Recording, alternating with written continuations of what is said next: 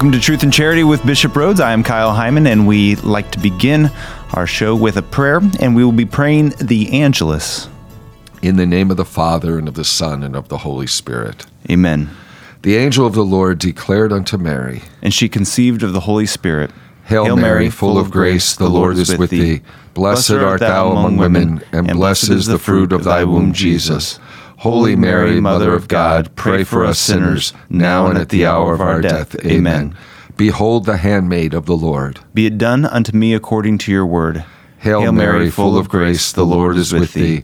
Blessed art thou among women, and blessed is the fruit of thy womb, Jesus. Holy Mary, Mother of God, pray for us sinners, now and at the hour of our death. Amen. And the Word was made flesh, and dwelt among us. Hail Mary, full of grace, the Lord is with thee. Blessed art thou among women, and blessed is the fruit of thy womb, Jesus. Holy Mary, Mother of God, pray for us sinners, now and at the hour of our death. Amen. Pray for us, O Holy Mother of God, that we may be made worthy of the promises of Christ. Let us pray. Pour forth, we beseech you, O Lord, your grace into our hearts, that we, to whom the incarnation of Christ your Son was made known by the message of an angel, may by his passion and cross be brought to the glory of his resurrection, through the same Christ our Lord. Amen. In the name of the Father, and of the Son, and of the Holy Spirit. Amen. Welcome to Truth and Charity with Bishop Rhodes, brought to you in part by Notre Dame Federal Credit Union. On this episode, Bishop reflects upon his recent diocesan heritage pilgrimage, including the people he met, the things he learned, and the new places he visited, all while learning about the history of the Diocese of Fort Wayne South Bend with others. Then it's on to St. Ignatius of Loyola, whose feast day was yesterday. Bishop talks about the Ignatian spiritual exercises, which can be used as a discernment tool, as well as an Ignatian method of prayer. The show wraps up with the life of St. John Vianney, whose feast day is also this week, then questions submitted by Fort Wayne Junior High students. If you would like to ask Bishop a question for a future show, you can submit it at redeemerradio.com/askbishop. Welcome to Truth and Charity with Bishop Rhodes. I am Kyle Hyman here with our bishop, and you recently we've been talking about this for a while, but it finally happened, the Diocesan Heritage Pilgrimage. Yes, we had a great time. The group was wonderful, from people from throughout the diocese, and it was just very spiritually enriching, but also, the historical sites. We learned so much and experienced a lot of hospitality from people. We had great opportunities to pray together, celebrating Mass and Liturgy of the Hours, and learning about some of these people who were really heroic in establishing the church in this region, beginning with Bardstown, which was created as a diocese in 1808, and we learned all about Bishop Fleget and some of the early pioneers, and then on to St. Meinrad's, my first time there, and the monks were very hospitable, and that was such a beautiful place. And then Vincennes, which I had been to, but I was so happy to pray again at the tomb of Bishop Simon Gabriel Brute, who I've always admired. He became the first bishop in Indiana in 1834 and came from Mount St. Mary's like I came from Mount St. Mary's. So it was great. We prayed evening prayer at the first cathedral, St. Francis Xavier.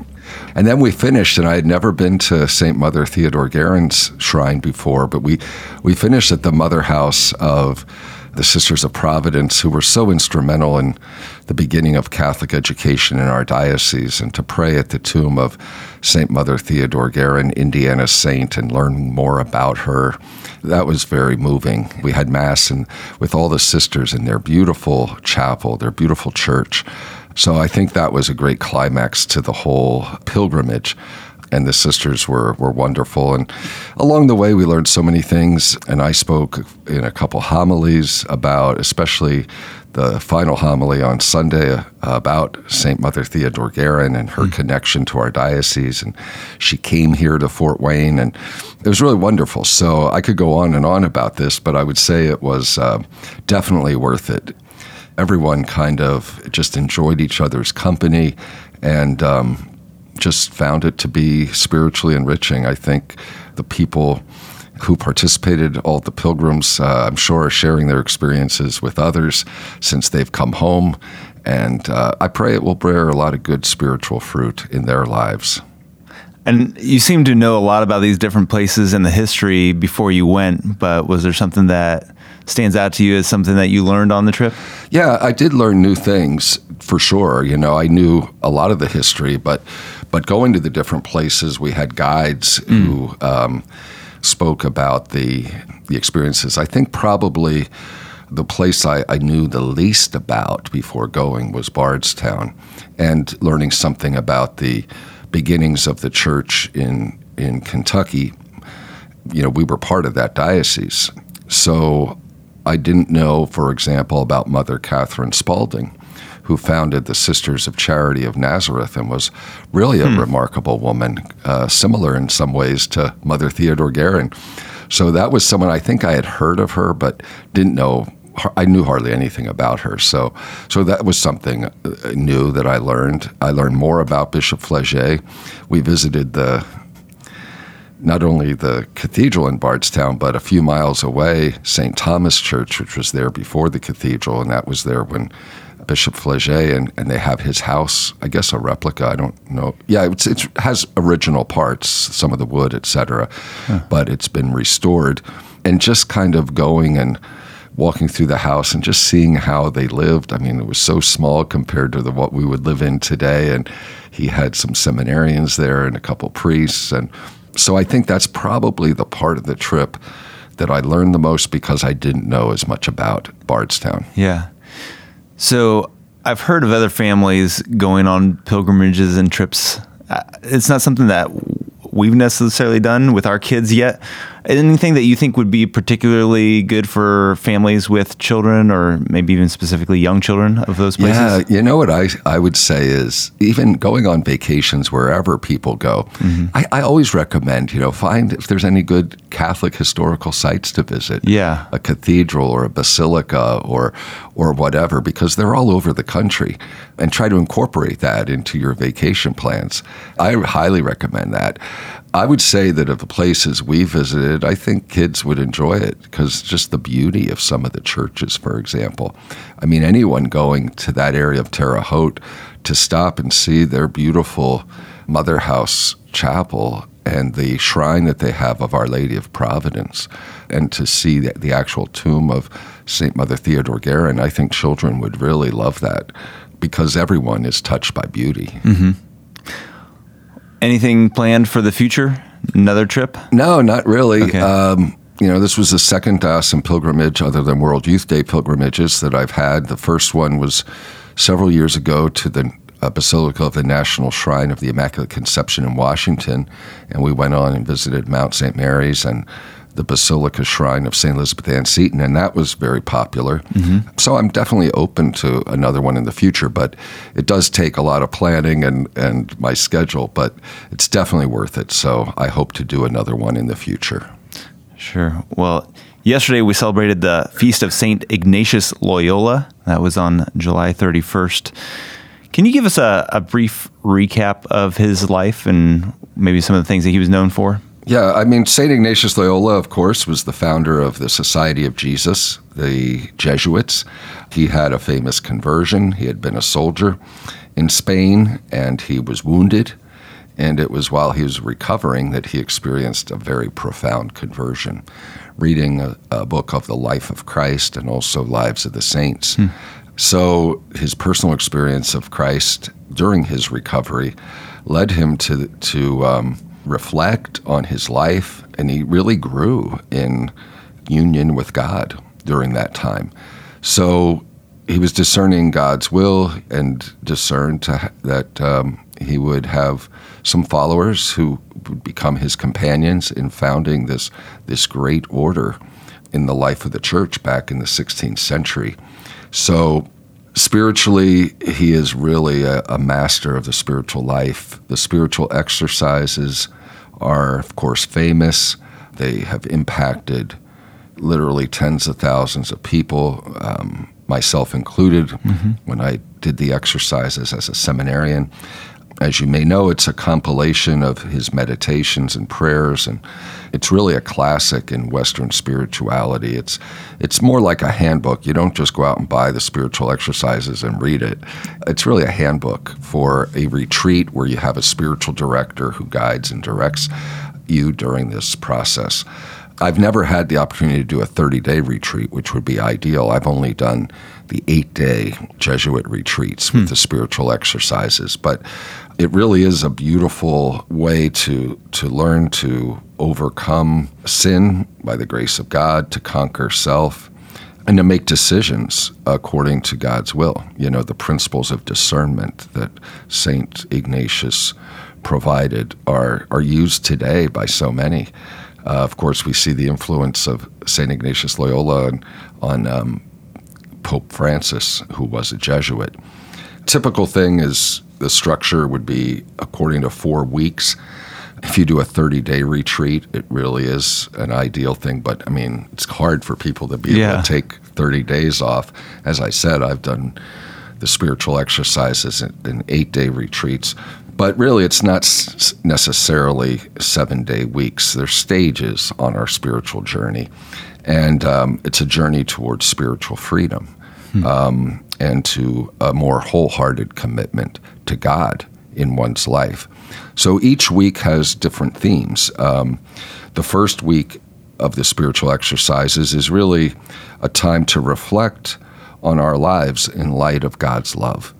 In that process, we see that our response to God's love has been hindered by patterns of sin in our life.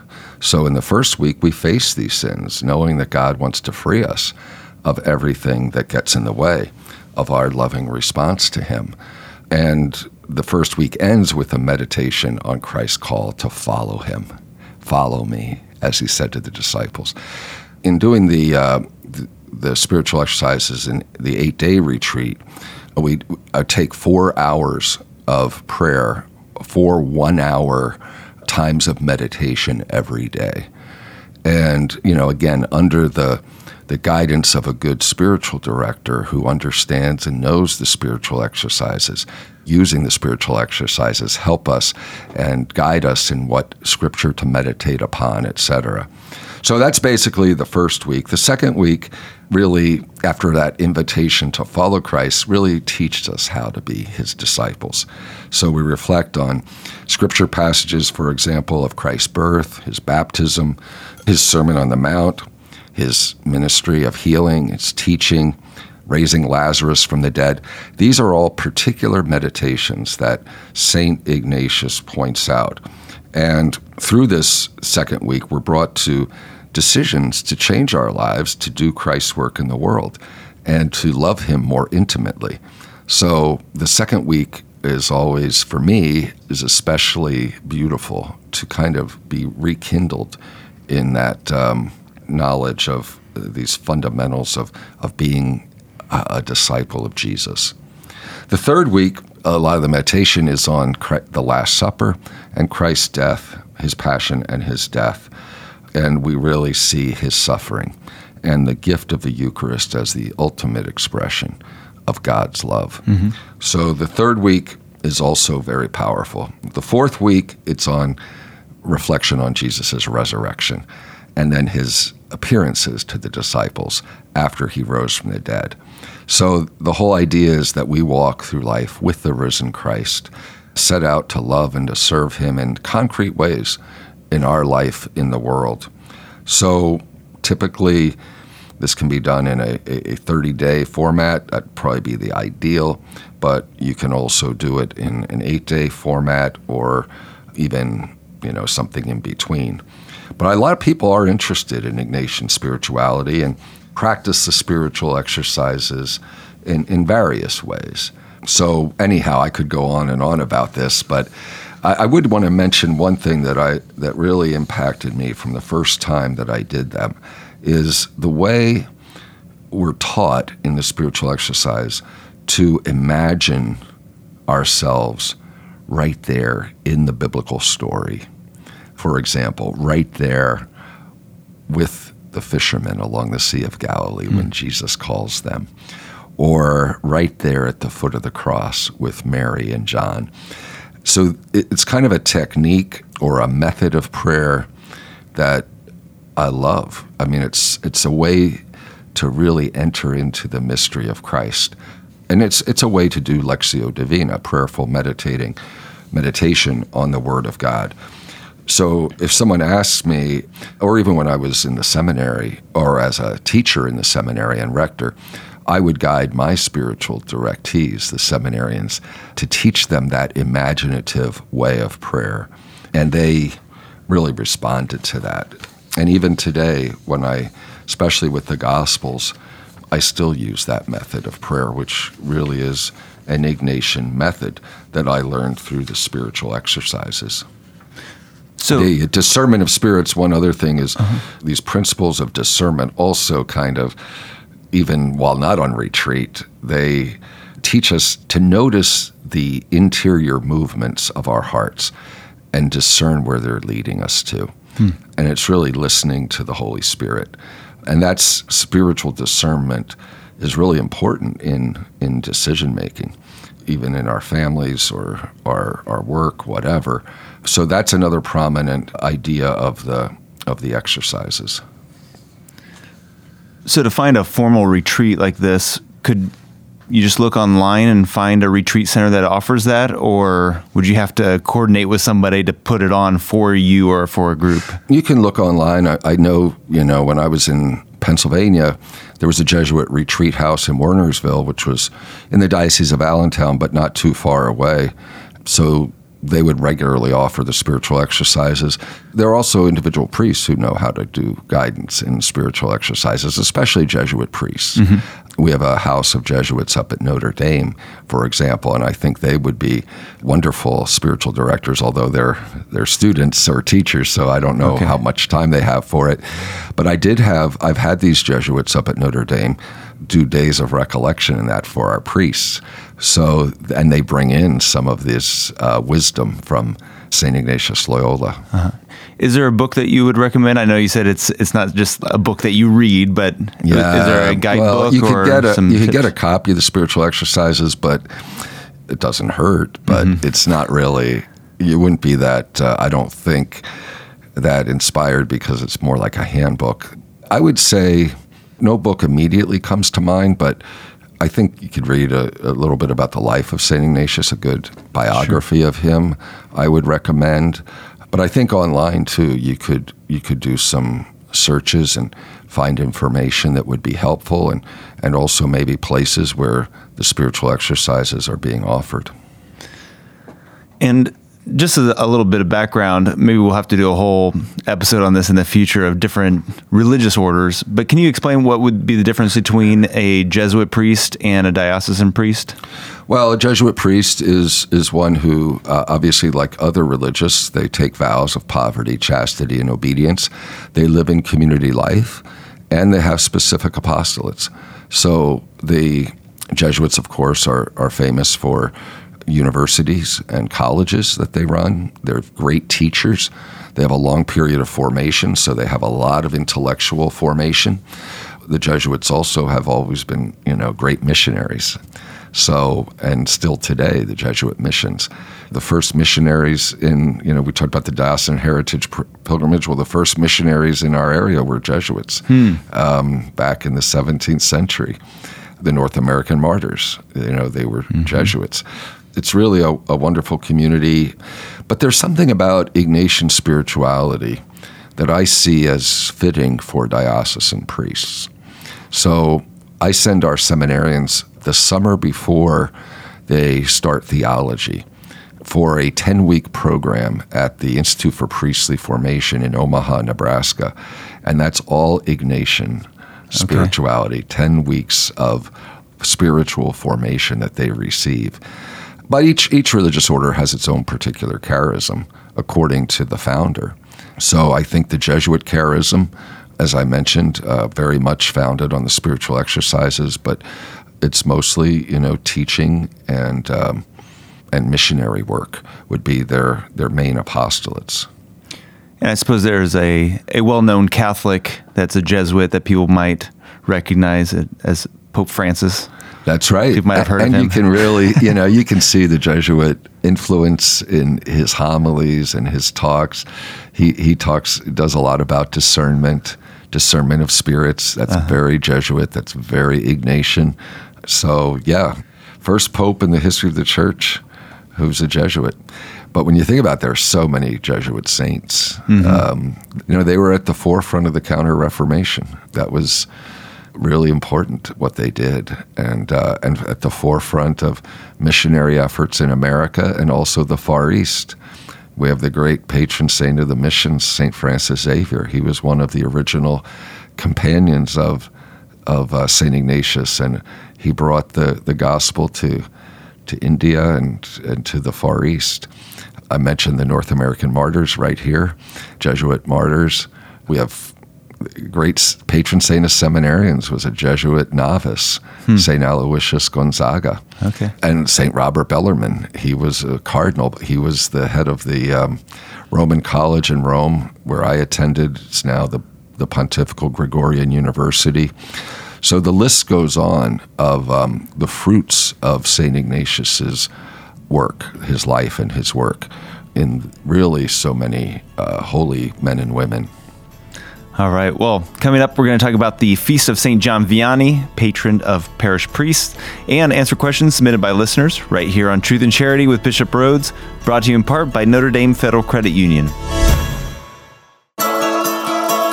Welcome back to Truth and Charity with Bishop Rhoades. I am Kyle Hyman, and Saturday, August 4th, will be the Feast of St. John Vianney, who is the patron of parish priests.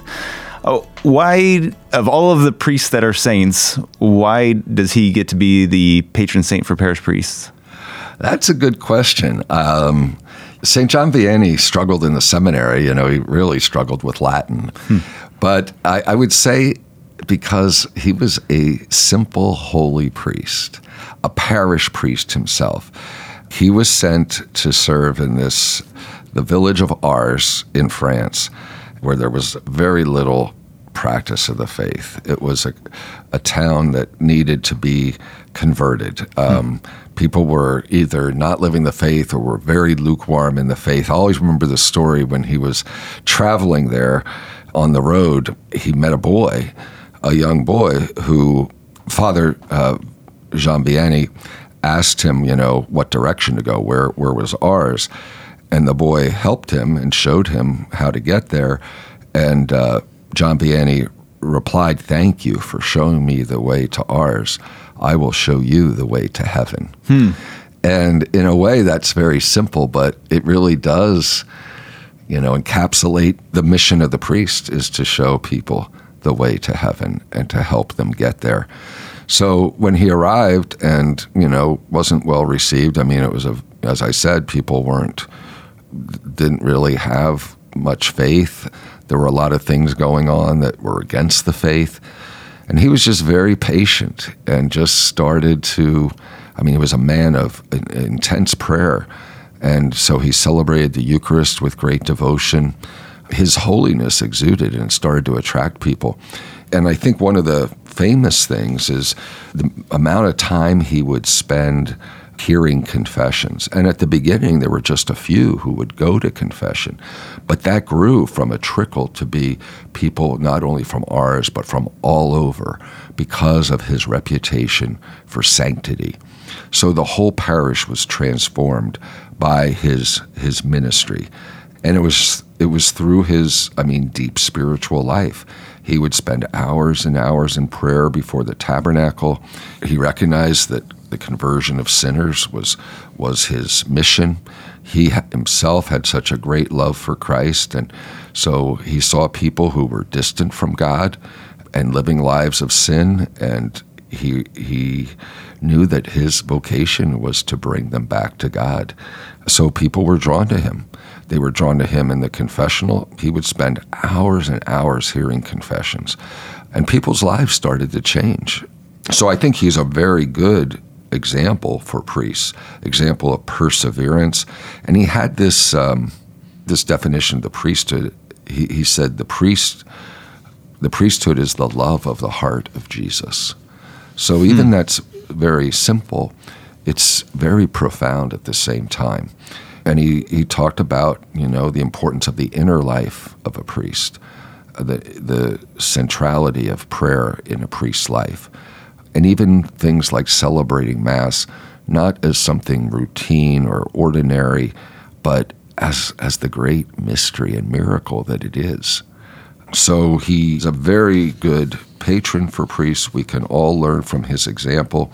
He was held up again as an example to us by Pope Benedict XVI during the Year of Priests. He wrote a beautiful message about the life of St. John Vianney. He was declared patron of parish priests shortly after he was canonized. He was canonized in 1925, and then 3 years later declared patron of the world's parish priests. Well, and speaking of parish priests, we recently celebrated your 35th anniversary as a priest. So I was kind of curious, as you look back, is there anything that you wish you had done differently, or you had wished you had known earlier on in your priesthood, or maybe even during the preparation time as a seminarian? That's a good question. I would say I wouldn't change anything. I had no idea when I was ordained what my priestly life would be like, the variety of assignments that I had. And I grew in each one of them. I grew through my mistakes that I made. I learned. From my very first assignment as an associate pastor at St. Patrick's in York, Pennsylvania, I was filled with zeal. I was only there 2 years before I was sent back to Rome for more studies. But in those 2 years, I learned so much.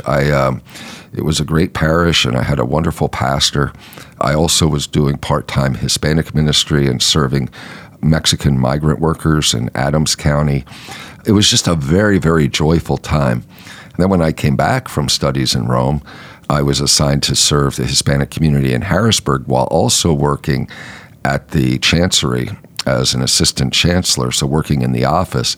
I would say I learned in that time. I got a little bit overworked. I didn't keep the balance that I should, but again, we learn from our mistakes. That was a time where I was happy being a priest, but I probably overdid it with the 2 assignments that I had. So you do learn things along the way. So I guess that's one thing I could say that I would change is probably I would have, in those years, tried to have a better balance. After that, I became a pastor, and of course, all priests, the parish is our first love. And I really treasure the time that I served as pastor, which was 5 years at St. Francis of Assisi, which was the poorest parish in the Diocese of Harrisburg. It was a challenging place because it was inner city, and there was a lot of violence and a lot of social ills.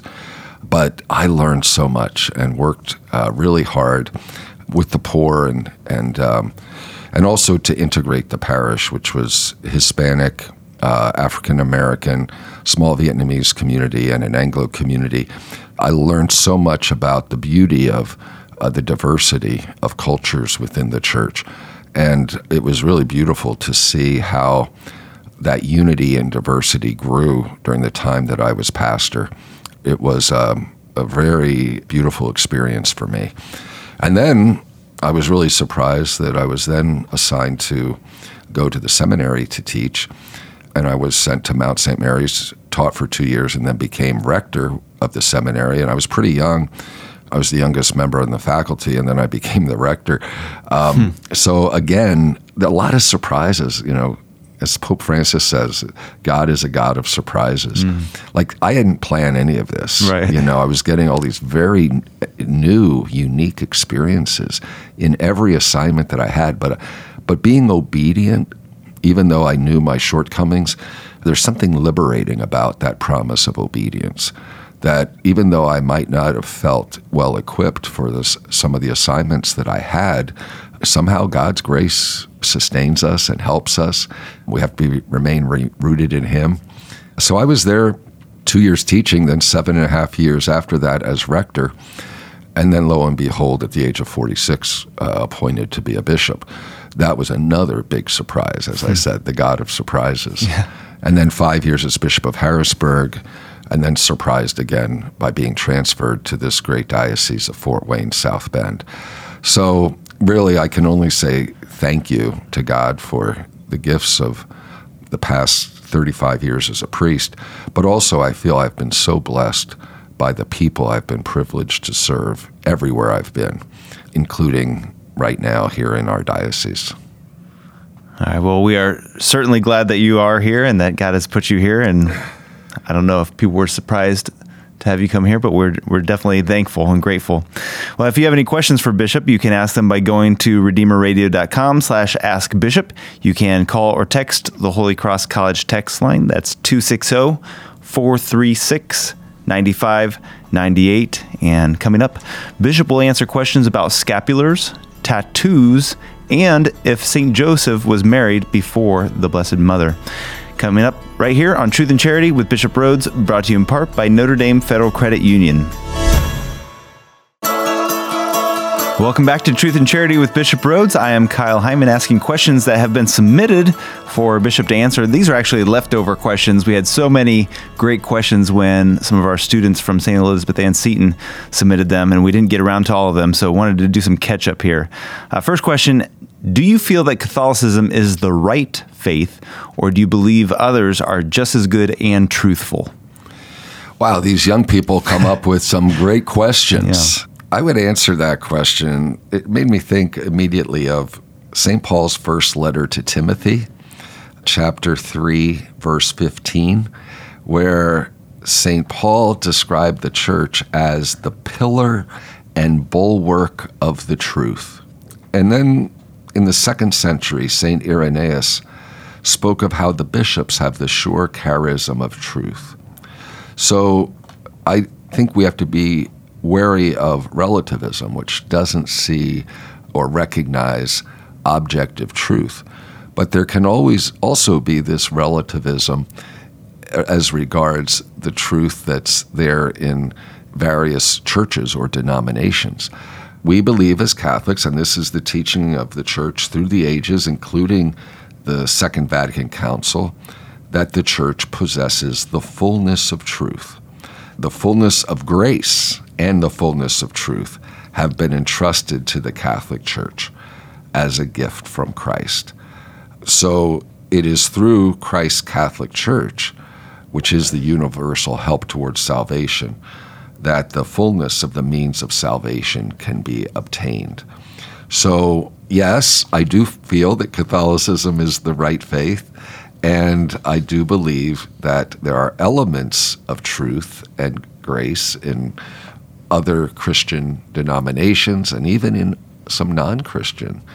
There are elements of truth, for example, within Judaism. Mm-hmm. They are our elder brothers and sisters in the faith.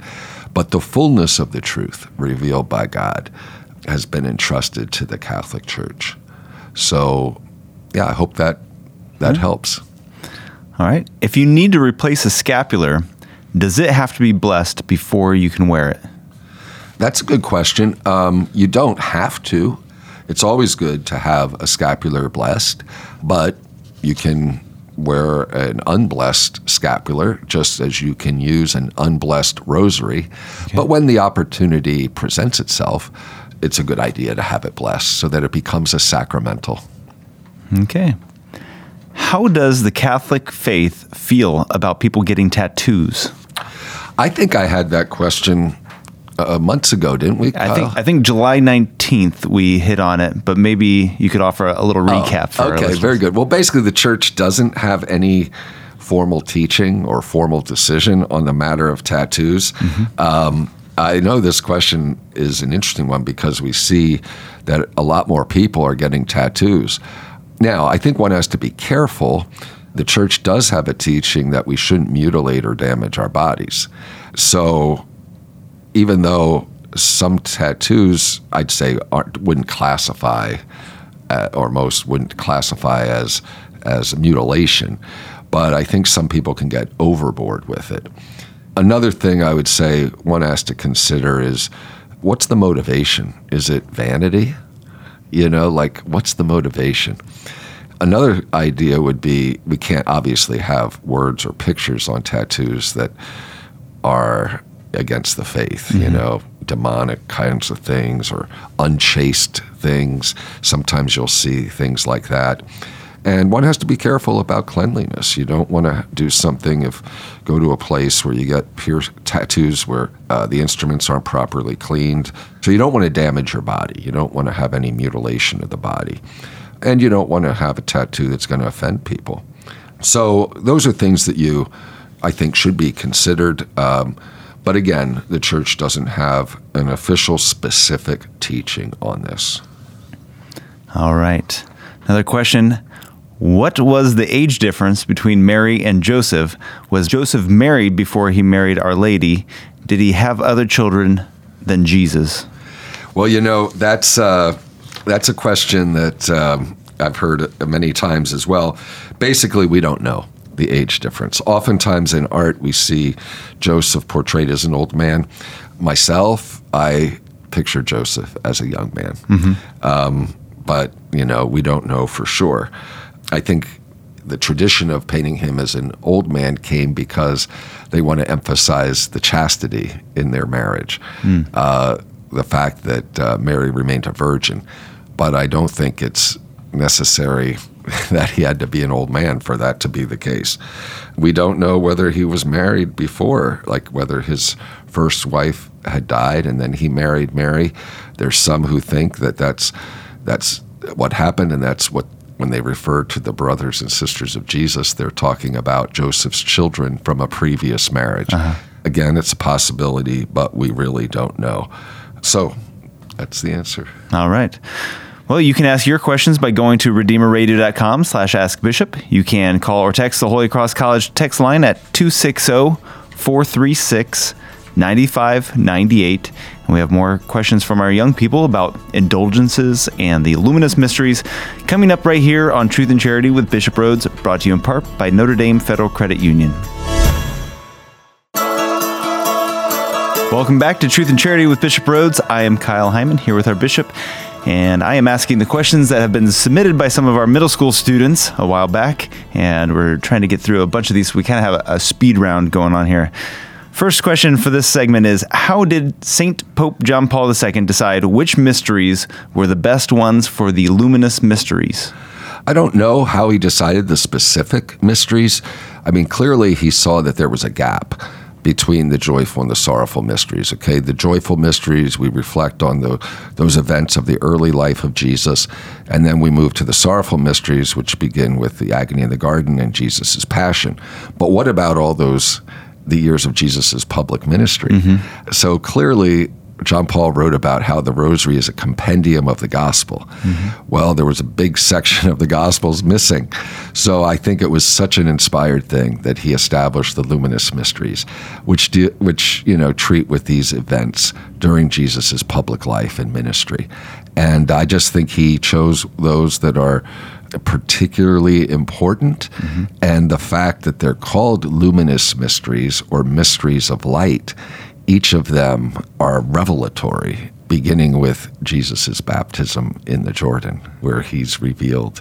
We have the revelation of the Trinity at the baptism, the voice of the Father and the Holy Spirit descending upon Jesus the Son in the form of a dove. So each one is a great mystery to meditate upon. And then, of course, the Transfiguration, the proclamation of the gospel. When you consider these great events, it truly makes the rosary a compendium of the gospel. So, yeah, I don't know exactly how, but I do believe he was inspired in doing this. All right. How many different religious orders are there throughout the world? What order do you belong to? There are hundreds and hundreds of religious congregations. Uh-huh. I do not belong to one. Most priests are not members of religious institutes. Most priests are diocesan priests, mm-hmm. which means they're connected to a bishop and a diocesan bishop and a geographical area that's called a diocese. Those who are religious priests, they're part of a congregation, what we call a religious institute.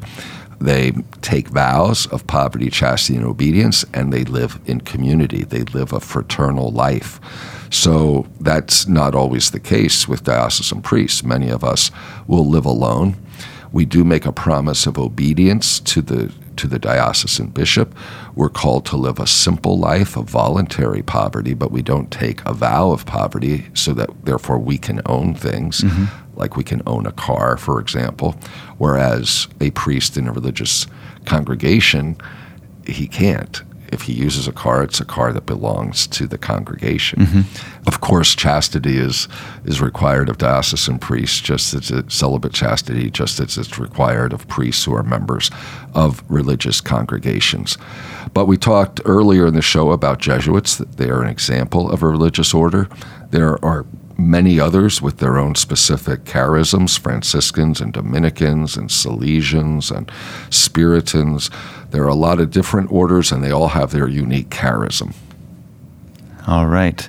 I had a Dominican explain to me, as pointing to a bookshelf, he said, none of these books belong to me. They're just some books that belong more to me than the rest of the guys.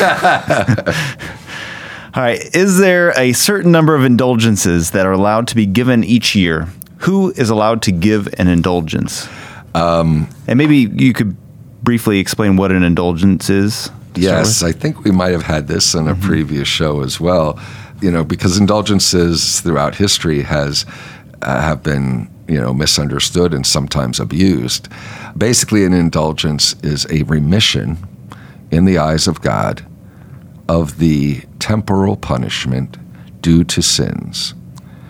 It's not the same as the removal of guilt, which happens through, the forgiveness that we receive in the sacrament of penance in confession. This has to do with the remnants of sin, the temporal punishments due to sin. So the Church, the supreme authority of the Church, which is the Pope and the Apostolic See, he has the power to establish indulgences. And he has an office in the Roman Curia called the Apostolic Penitentiary. So they're in charge of all things that are related to the granting and use of indulgences. So no authority below the Pope can assign to others the power to grant indulgences unless this has been expressly granted by the Apostolic See.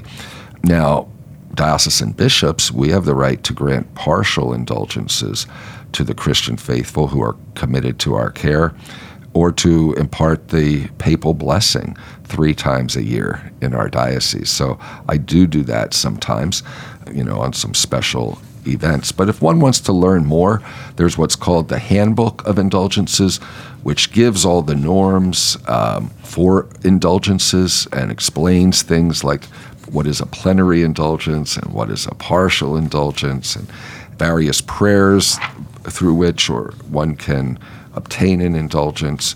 It's something that was more popular in the past, but I think there's been a little bit of a comeback, especially back in the year 2000 with the Jubilee year, where there were granting of indulgences for specific prayers or works or pilgrimages that were done during the Jubilee year. So it's good to read about. We speak of what's called the treasury of the Church. It's really Christ himself is the Church's treasure, who merited for us the gift of salvation. And we have all these gifts that have come to us through Christ's work of redemption, and the Church dispensing them through indulgences. All right. Well, this has been another great episode. Thank you so much, Bishop. I feel like we need to start turning this into a 2-hour show here. But before we go, could we get your Episcopal blessing? Sure. The Lord be with you. And with your spirit. Blessed be the name of the Lord. Now and forever. Our help is in the name of the Lord, who made heaven and earth. May Almighty God bless you, the Father, and the Son, and the Holy Spirit. Amen. Thank you, Bishop. You're welcome, Kyle.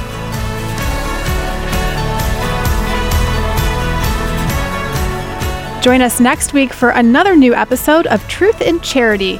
Hear Bishop Rhodes talk about the lives of St. Dominic, St. Lawrence, and St. Clare, all of which have feast days coming soon. Then Bishop will reflect upon an upcoming gospel reading, the story of the Canaanite woman who persists in her request for Jesus to heal her daughter. And of course, the show wraps up with Bishop answering questions from listeners. If you have a question, go to redeemerradio.com/askbishop or download the Redeemer Radio app and select Ask Your Questions. Truth and Charity with Bishop Rhoades is brought to you in part by Notre Dame Federal Credit Union.